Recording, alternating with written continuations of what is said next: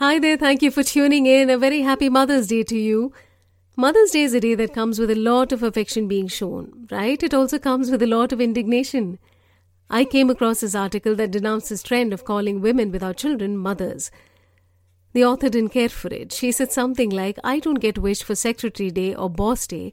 Why should someone who's not a mother get wished for Mother's Day? Well, while that is true for random days, I felt it can't be true for a mother. Because who is a mother? Is a mother only one who gives biological birth to one or more of a species?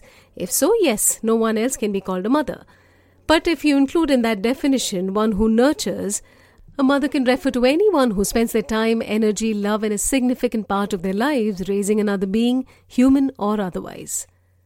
Someone I know once commented that she didn't care at all for the celebrity trend of surrogacy and adoption. She said they keep wanting to maintain their figures and don't want to go through the trouble of having a baby. Looks like I needn't have bothered to have a biological baby too. I could have taken the easy route. It's so easy to judge. Why are we assuming that they are doing this to maintain their figures? Isn't it entirely possible that that person who chose surrogacy or adoption could not have a biological child? What do we know about their journey? How can we sit on our high horse and comment on someone else's life when we know nothing about it? And why get so worked up? Nobody is taking the mantle of motherhood away from you, right? Why do you care so much if it's also shared with someone else?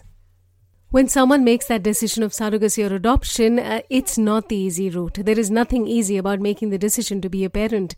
You're pretty much signing off a good chunk of your life to care for another, right? So let's not deride them. I feel there can be many kinds of mothers. A friend lost his wife recently. He is now both a mom and dad to his children. I know of a lesbian couple. There are 2 moms there. What about single unmarried dads? They are moms too. Have you heard of something called a plant mom? Did you know that anyone who has a significant number of plants and cares for them deeply is a plant mom? And of course you have fur baby moms who do anything for their little ones. What about farmers who tend so lovingly to their crop and Mother Earth? Are they moms or are they not? This list is something that can be expansive or restrictive. It all depends on what you think is a mom. For me, it is someone who nurtures. And this is just my definition. I'm not saying it's the right definition. It is just something that I feel and I wanted to share with you. If you feel differently, that is fine. We can agree to disagree. A very happy Mother's Day to all you lovelies who raise, nurture, love and protect another being, human or otherwise. May you all be shown some extra love today and every day.